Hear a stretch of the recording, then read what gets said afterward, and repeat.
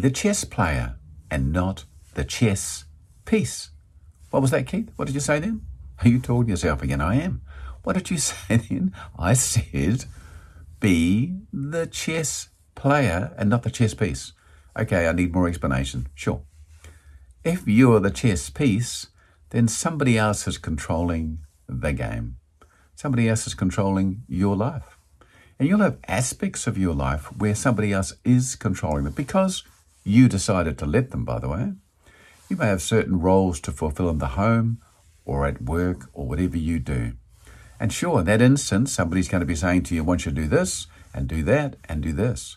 But there are times in your life when you get to be the chess player, when you get to decide which way the pieces move in your life. What is it you're heading towards? What's the ultimate goal? What is the rules of the game that you're laying out, your dreams and your goals? What is it you're looking for? Where's the checkmate in the moves that you're making? Do you have control of some part of your life at least? Because otherwise you become the chess piece all the time. You don't want that. You don't want to have total lack of control.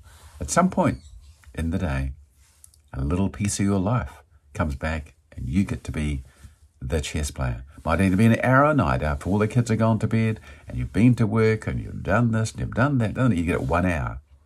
Well, during that 1 hour, you get to be the chess player, don't you? You get to decide what to do with that hour. And obviously, if you do that every night, that's roughly 7 hours a week, isn't it? 1 hour, one night, 7 hours a week. 7 hours a week. That's quite a lot. It is quite a lot. A lot can be done in 7 hours if you think about it. If you put that little time aside between 8:30 and 9:30 every night to be the chess player in your life and make 1 hour's moves towards your goals, your dreams, your destiny, you'd be shocked where you'd end up in a year's time. That's a lot of hours towards your dream and your goal. You'll be different. You'll be changed. You'll be full of hope and enthusiasm. You'll be full of control and power because you took some back. And you can do that. You can do it. It's as simple as deciding. You're listening to an episode of Speed, short, powerful episodes of enthusiasm and determination. Decide that next time you think, what am I doing with that 1 little hour I've got a day? What am I doing with it? Am I being totally controlled by the television, by the social media? Or am I going to put some time into my own dreams, my own goals, do what I want to do with my life?